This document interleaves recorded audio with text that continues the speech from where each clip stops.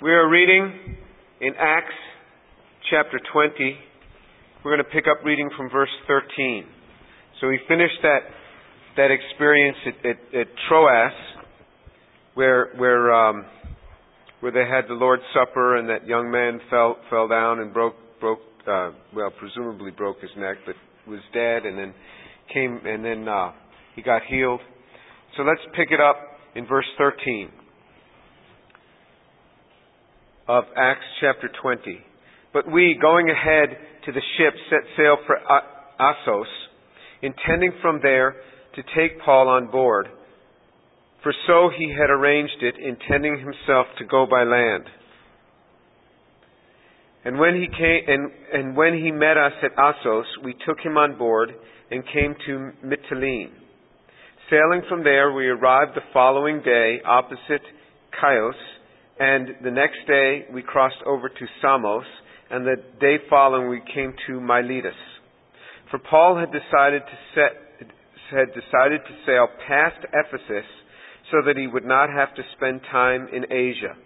For he was hurrying to be in Jerusalem, if possible, on the day of Pentecost. From Miletus he sent to Ephesus and called to him the elders of the church. Okay, so you can actually get a map and actually track this right on through. Some of the names of the cities have changed, but you can, I'm sure, find a map, or a lot of times there's maps in the back of your Bible, see the third missionary journey of Paul and see him going along. But it says in verse 13, but we going ahead to the ship. So in other words, now Luke, who wrote this account in Acts, Luke, who wrote the book of Acts, is now traveling again with Paul. So the two of them are traveling together, and that's why he says we did this. And then they arrived in Chios, and they set sail for Samos, and so on. And then it talks about how Paul wanted to get to Jerusalem, if possible, on the day of Pentecost. That was verse 16, for the day of Pentecost, because even to this day, that is a celebration day, 50 days after the Passover. Actually, Paul, we had read previously, had tried to get to Jerusalem by the Passover. Now he was trying just to get to Jerusalem 50 days after the Passover for this next feast. And so Paul lived very much as a Jew. He lived very much in many ways as a Jew, fulfilling many of the laws that were required of him as a Jew, but that was out of something that he wanted to do. It wasn't something that he was compelled to do anymore, because he had been freed from that, nor did he put that upon any of us, nor upon other Jews. But then it says that he wanted to hurry, and he didn't stop at Ephesus. Now he had spent two and a quarter years ministering in Ephesus, and now he was sailing past it. But then when he got to Miletus has got that city right now has a different name than Miletus. But when he got there, he called for the elders from Ephesus to meet him there. So it was about 25 miles away. Miletus was from Ephesus, and so it would be a brisk day's journey for the elders to come. Now this word elders, as it says in verse 17, is synonymous with several other terms. It's synonymous in this same passage with pastors or overseers and bishops. So that term is synonymous and used synonymously in this portion. So the term bishop, pastor, elder, overseer are used synonymously in this passage. Now look at what he says in verse 18, starting to them. Now this message in verse 18 is the first recorded message that we have in the Scriptures of Paul speaking to believers. We have many recorded messages of Paul before this where he's speaking to Jews or where he's speaking to unbelievers, to Gentiles, to Gentile unbelievers. But now he's speaking to those who are believers, and particularly those in leadership. So look what he begins to say to them in verse 18. And when they had come to him, he said to them, you yourselves know from the first day that I set foot in Asia, how I was with you the whole time, serving the Lord with all humility and with tears and with trials which came upon me through the plots of the Jews, how I did not shrink from declaring to you anything that was profitable, and teaching you publicly and from house to house, solemnly testifying to both Jews and Greeks of repentance toward God and faith in our Lord Jesus Christ. Okay, so here's the message that he starts out saying. He says, you yourselves know in verse 18, from the first day that I set foot in Asia, how I was with you the whole time. In other words, I was with you a long time. It turns out, and later on in this passage, he says he was with them down in verse 31 of that same passage. It says, for a period of 3 years I did not cease to admonish you with tears. So he mentions 3 years. It really turns out to be 2 years and 4 months. Well, why would he say 3 years? Because in Jewish reckoning, a part of a year gives you a year. Gives you the whole year. A part of a day gives you the whole day.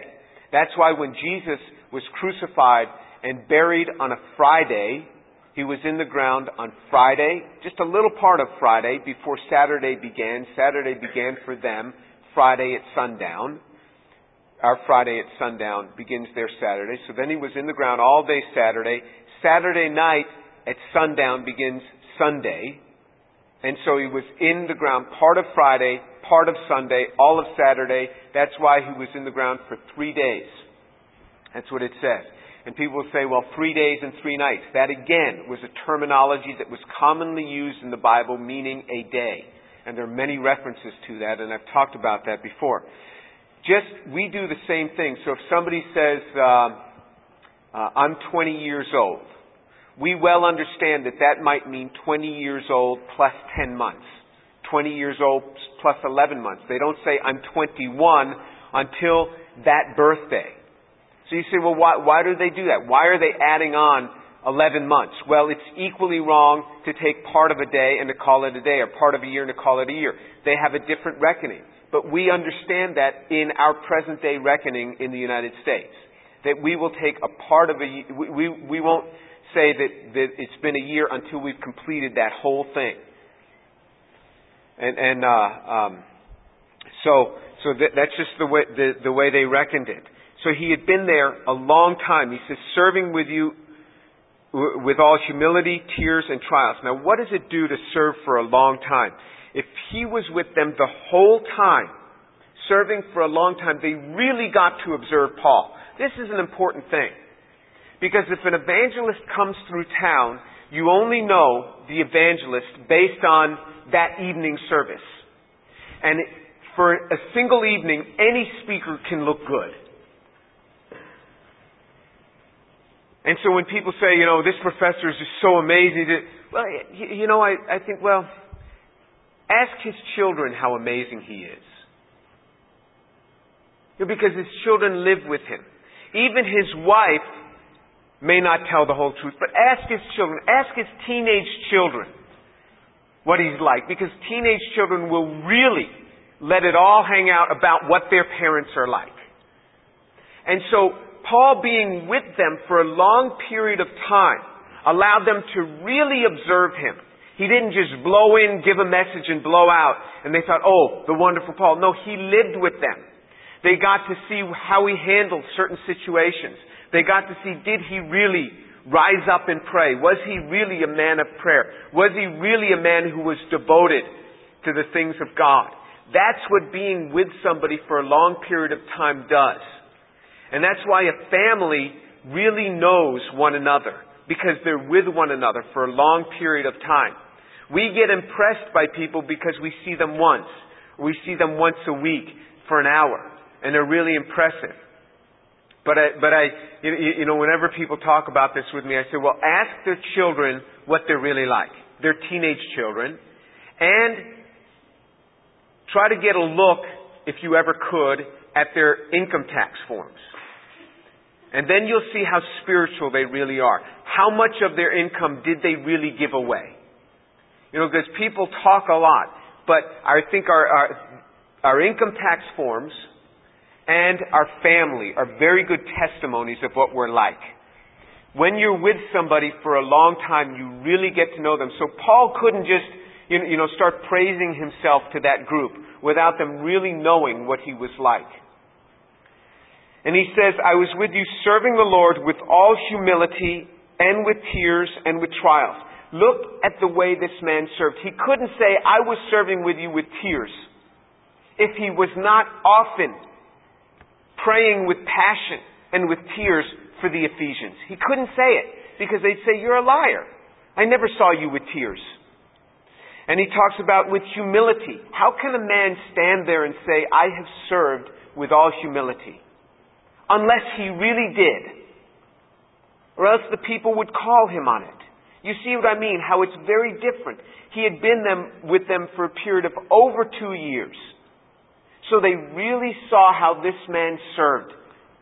And there was not a bit of contest to what he said. In fact, at the end of this chapter, they're hugging him and weeping that he's going to be leaving, that he's going to be departing, that they may not see him again.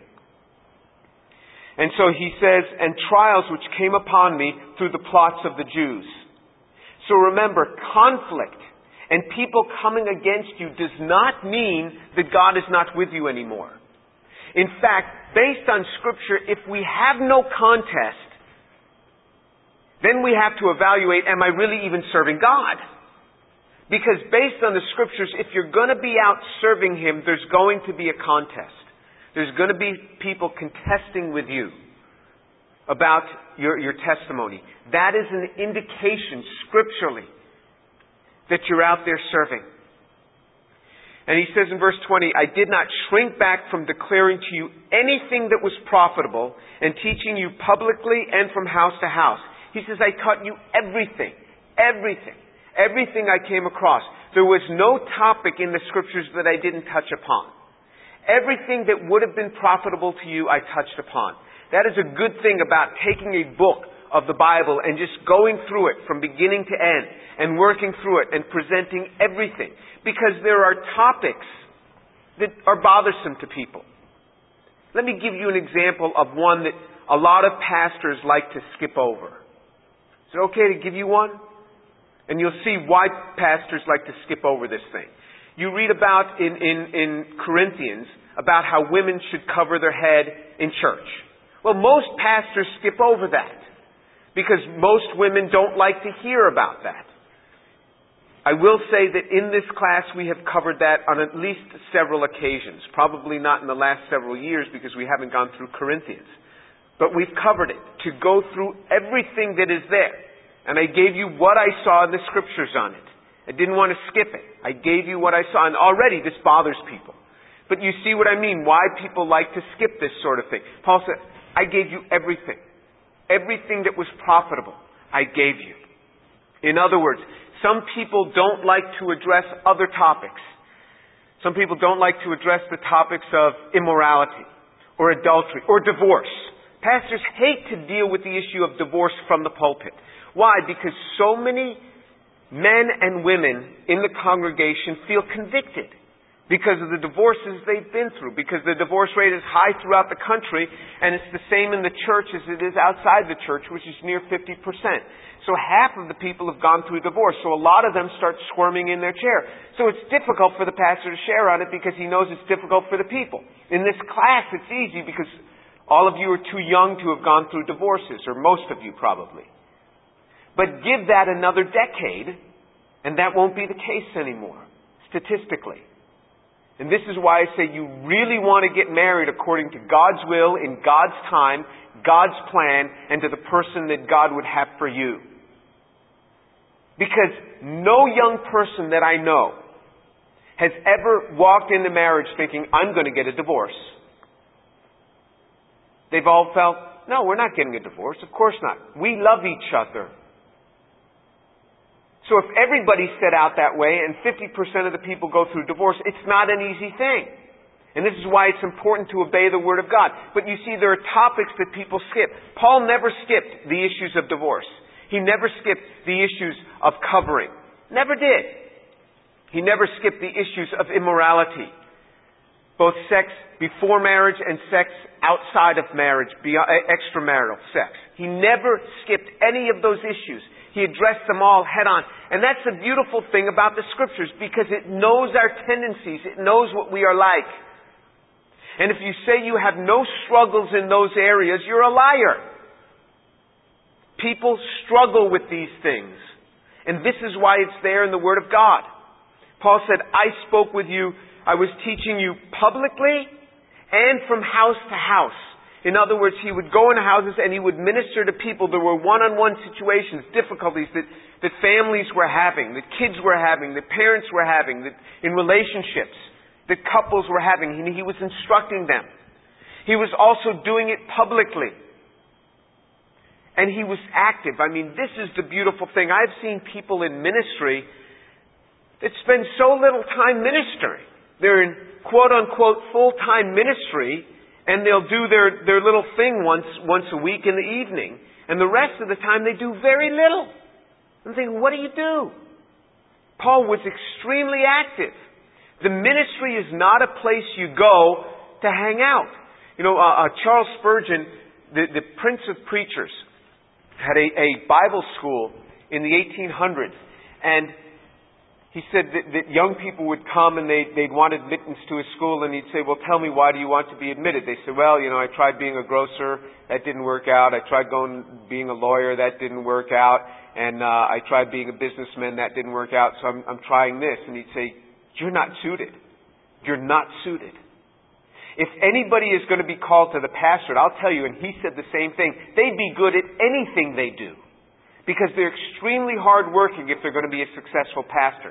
So you take, for example, Ed Young of Second Baptist Church. I mean, the way he went, that church has gone from 250 people to like 50,000 over multiple campuses. Any job that guy did, he'd be successful at. And so it's not a place you go in ministry to settle down if you want to minister the way you're supposed to minister. He says in verse 21, solemnly testifying to both Jews and Greeks of repentance toward God and faith in our Lord Jesus Christ. Look at what he was doing. He was testifying to Jews and Greeks of repentance toward God and faith in our Lord Jesus Christ. Some Christians who are enamored with Jews, who think the Jews are the most fascinating things. Oh, you're a Jew? Can I touch you? They're just amazed with Jews, think the Jews can do no wrong, even after they've read the Old Testament and the New Testament, think that Jews don't need repentance toward God. That Jews, as long as you're a good, faithful Jew, you're getting to heaven. And that's what Jews think. And there are some Christians that think the same thing. But Paul didn't think that. Paul said, I testified both to Jews and Greeks. Greeks are synonymous with Gentiles. It's the broad category of non-Jews. Of repentance toward God and faith in our Lord Jesus Christ. That everybody, Jew or Gentile, must repent and must have faith in God. Repentance is not merely feeling sorry for your sin. That is a start. Because before we repent, we have to feel sorry for what we've done. If we don't feel sorry, if we think we've done no wrong, then there's nothing to repent of. But we must first feel sorry for what we've done, which can lead us to repentance. Repentance is this. I'm going to demonstrate repentance. Repentance is a turn of 180 degrees. That's what it means, to turn around. Go the other direction. That's what repentance means. You see, sorrow is different than repentance. Sorrow will come before repentance. Sorrow may be there during the act of repentance. But repentance means that I want to turn from my actions.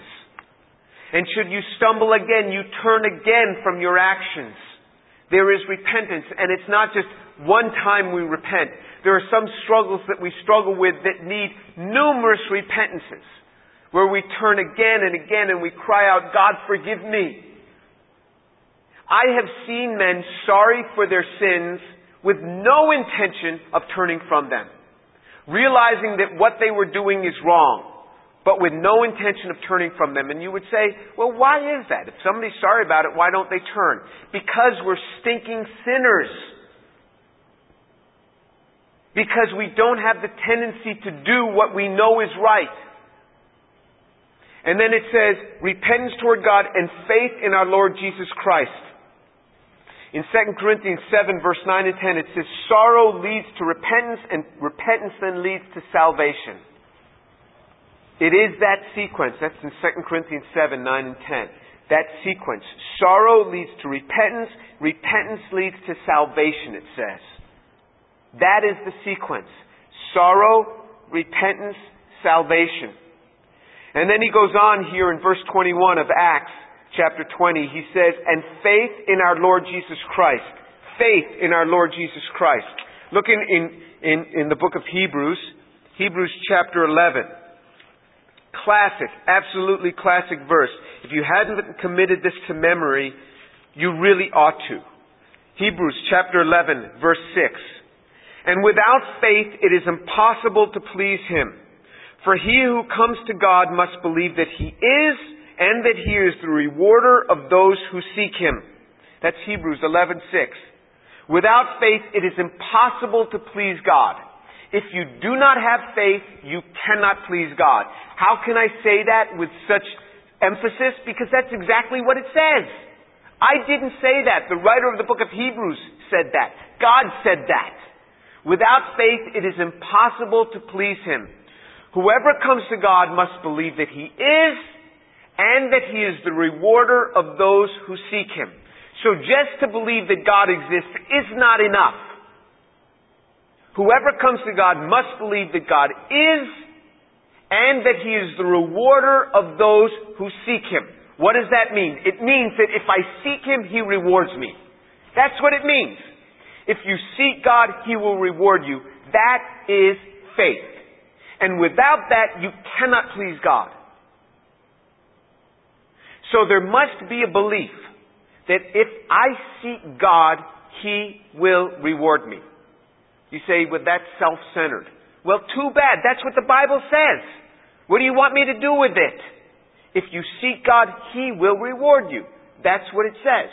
It doesn't say that He'll give you a big house. It doesn't say that He'll give you a lot of money. He says you'll get a reward.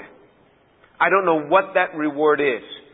For some, that reward is getting thrust through with a spear and being promoted to glory and spending eternity with Him. He will reward you any way He chooses to. But that is faith. And without that, there's no pleasing God. So if you are one of the folks that has these little pity parties, and I have these occasionally, where I get all sad about something, and I go and I suck my thumb, and I sit in the corner, and I rock back and forth. I go through that sometimes too. But you can't stay there. You have to believe that if you're going to serve God, He will reward you. So get past that. That's why Paul said, I first talked to you about repentance toward God and then faith in our Lord Jesus Christ. What is faith? Faith is the substance of things hoped for, the assurance of things not seen. Hebrews chapter 11 tells us. And without faith, we cannot please Him. And part of faith is that I believe that if I serve you, O God, you will reward me. This is what He taught them. You repent and you serve God. You repent and you serve God. This was His message. Then he goes on. He says in verse 22 of Acts chapter 20. Now behold, bound in spirit, I am on my way to Jerusalem, not knowing what will happen to me there, except that the Holy Spirit solemnly testifies to me in every city, saying that bonds and afflictions await me. But I do not consider my life of any account as dear to myself, so that I may finish my course and the ministry which I received from the Lord Jesus, to testify solemnly of the gospel of the grace of God. Wow. Look at what this man says. He says, the Spirit has revealed to me. Now, we don't know if that bound in spirit, it actually has a definite article there. So it could mean his own personal spirit, or it could mean the Spirit, the Holy Spirit. He's bound in spirit. He's on his way to Jerusalem, not knowing what will happen. Except that the Holy Spirit, now the Holy Spirit, now it's the Holy Spirit, so we know the Holy Spirit is testifying to him that bonds and afflictions await me. He knows when he gets to Jerusalem, that's it. Bonds and afflictions await him. Well, if bonds and afflictions are awaiting you, why go? He's not being disobedient by going. He never says, the Holy Spirit says, don't go. The Holy Spirit just says, bonds and afflictions await me. Many people we'll see on his trip back want to keep him from going to Jerusalem. Because even prophets come and say, you're going to be bound when you go there. But look what he says. He says in verse 24, but I do not consider my life of any account as dear to myself. There's nothing here that I hold dear. There's nothing of myself that I'm holding dear. So that I might finish my course and the ministry which I received from the Lord Jesus Christ to testify solemnly of the grace of God. This is very, very Jesus-like. This is exactly what Jesus said. Look in John chapter 12. John chapter 12. We're going to start reading from verse 23. And Jesus, John 12:23, and Jesus answered them saying, the hour has come for the Son of Man to be glorified. Okay, so remember, the Son of Man was glorified in his resurrection. The hour has come for the end. Now remember, John is not written in sequential order. So 12, he's talking about the end for himself. Verse 24, truly I say to you, unless a grain of wheat falls into the earth and dies, it remains by itself alone. But if it dies, it bears much fruit. He who loves his life loses it, and he who hates his life in this world will keep it to life eternal. If anyone serves me, he must follow me. And where I am, there my servant will be also. If anyone serves me, the Father will honor him. Now my soul has become troubled, and what shall I say? Father, save me from this hour? But for this purpose I came to this hour. Father, glorify your name. Then a voice came out of heaven. I have both glorified it and will glorify it again. Look what he says. He says, I'm going to the cross, and where I am, you're coming to. If anyone serves me, in verse 26, he must follow me. You want to serve God, you must follow him. If you want to serve God, you must follow him. If you don't want to serve God, fine. But if you want to serve God, you must be willing to follow him. Where I am, there shall my servant also be. And by the way, if anyone serves me, the Father will honor him. Do you want the honor of God? Do you want the honor of God? Examine yourself. Examine your own heart. Do you want the honor of God? Will you serve him? Will you serve him? Or will you sit back like the masses of Christians and refuse to serve God? Refuse to pipe up to speak a word that's going to bring any affliction upon yourself? To do anything to serve him that will bring any affliction or hardship upon yourself? Will you take a few hours each week in service to him? Will you? Or will you sit like the masses of believers and say, I'm too busy. I have no time for any of this. Do you know how busy I am? I'm a very busy person, you know? Give me a break. Learn to serve him. He says, if anyone serves me, he must follow me. I know you're tired. So what? Do you think Paul wasn't tired? I know you have a lot to do, a lot on your plate.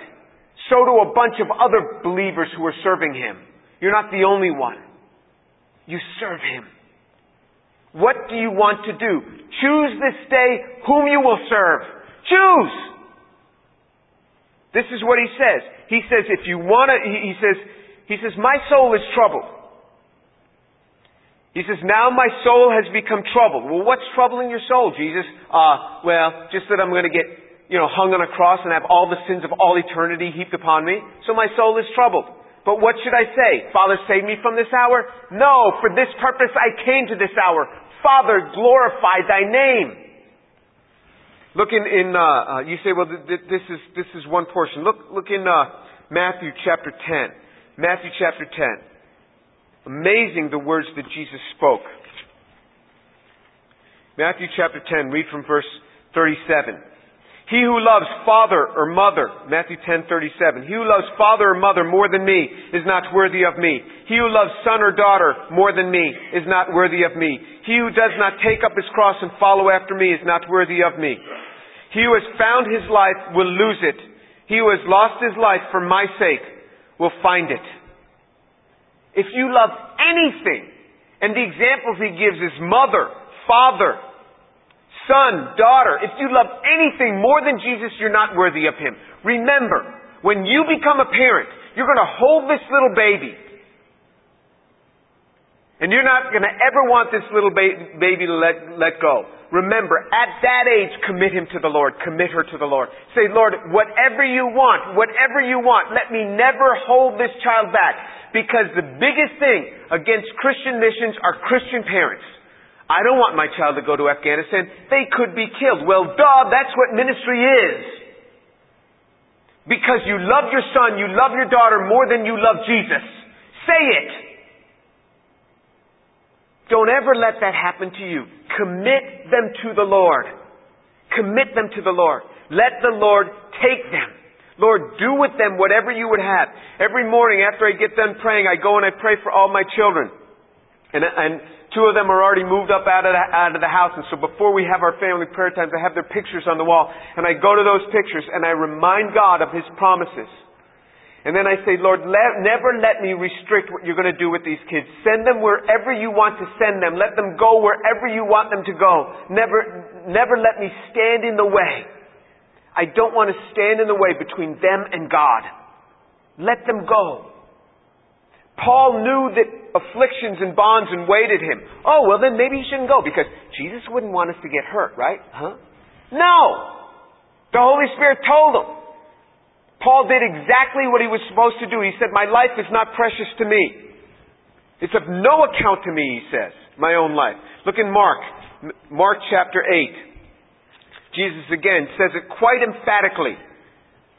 Lest from the Matthew portion we think that, maybe this is, he didn't mean what he said.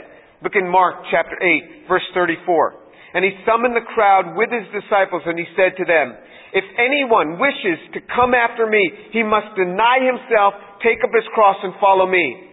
For whoever wishes to save his life will lose it, but whoever loses his life for my sake and the gospel's will save it. Look, if you lose your life for His sake and for the gospel's sake, you'll save your life. Now He includes the gospel in it. If you love mother or father, son or daughter, you're not worthy of Him. In verse 34, he talks about, if anyone wishes to come after me, he must deny himself. So if you love yourself more than Him, you're not worthy of Him. You take up your cross and you follow Him. Take up your cross and you follow Him. Where I am, there shall my servant also be. And he says, by the way, let me tell you something. If you desire to save your life, to keep your life from trouble and from harm, you're going to lose it. You will lose your life. But if you are willing to lay down your life for His sake and the sake of the Gospels, you will really gain your life. You really will gain your life. Your children will be different if you're willing to lay down your life. Your families will be different. Your homes will be different. If you're willing to lay down your life, your home takes on a different perspective. It's not this constant worry that, we're just trying to make ends meet. It takes on a whole different perspective if you're willing to lay down your life. This is what Paul said. He says, my life is of no account to me. I'm willing to do this. What Paul did was not wrong. It was right. This is what the gospel calls us to. You don't have to choose this way. You don't have to. But without it, there is no honor. There is no honor from God. Whoever serves me, Jesus said, the Father will honor him. You want the honor? You serve Him. You don't want to serve Him, you will not have the honor. And the material things in life will eat you up and eat up your family. It will eat you up, and I have seen it. I've seen it in the lives of believers over and over and over again. When you're willing to take that which is precious to you, your money, your time, your reputation, your resources, and commit it to God, you will keep your life to life eternal. You will gain your life and not lose it. Let's pray.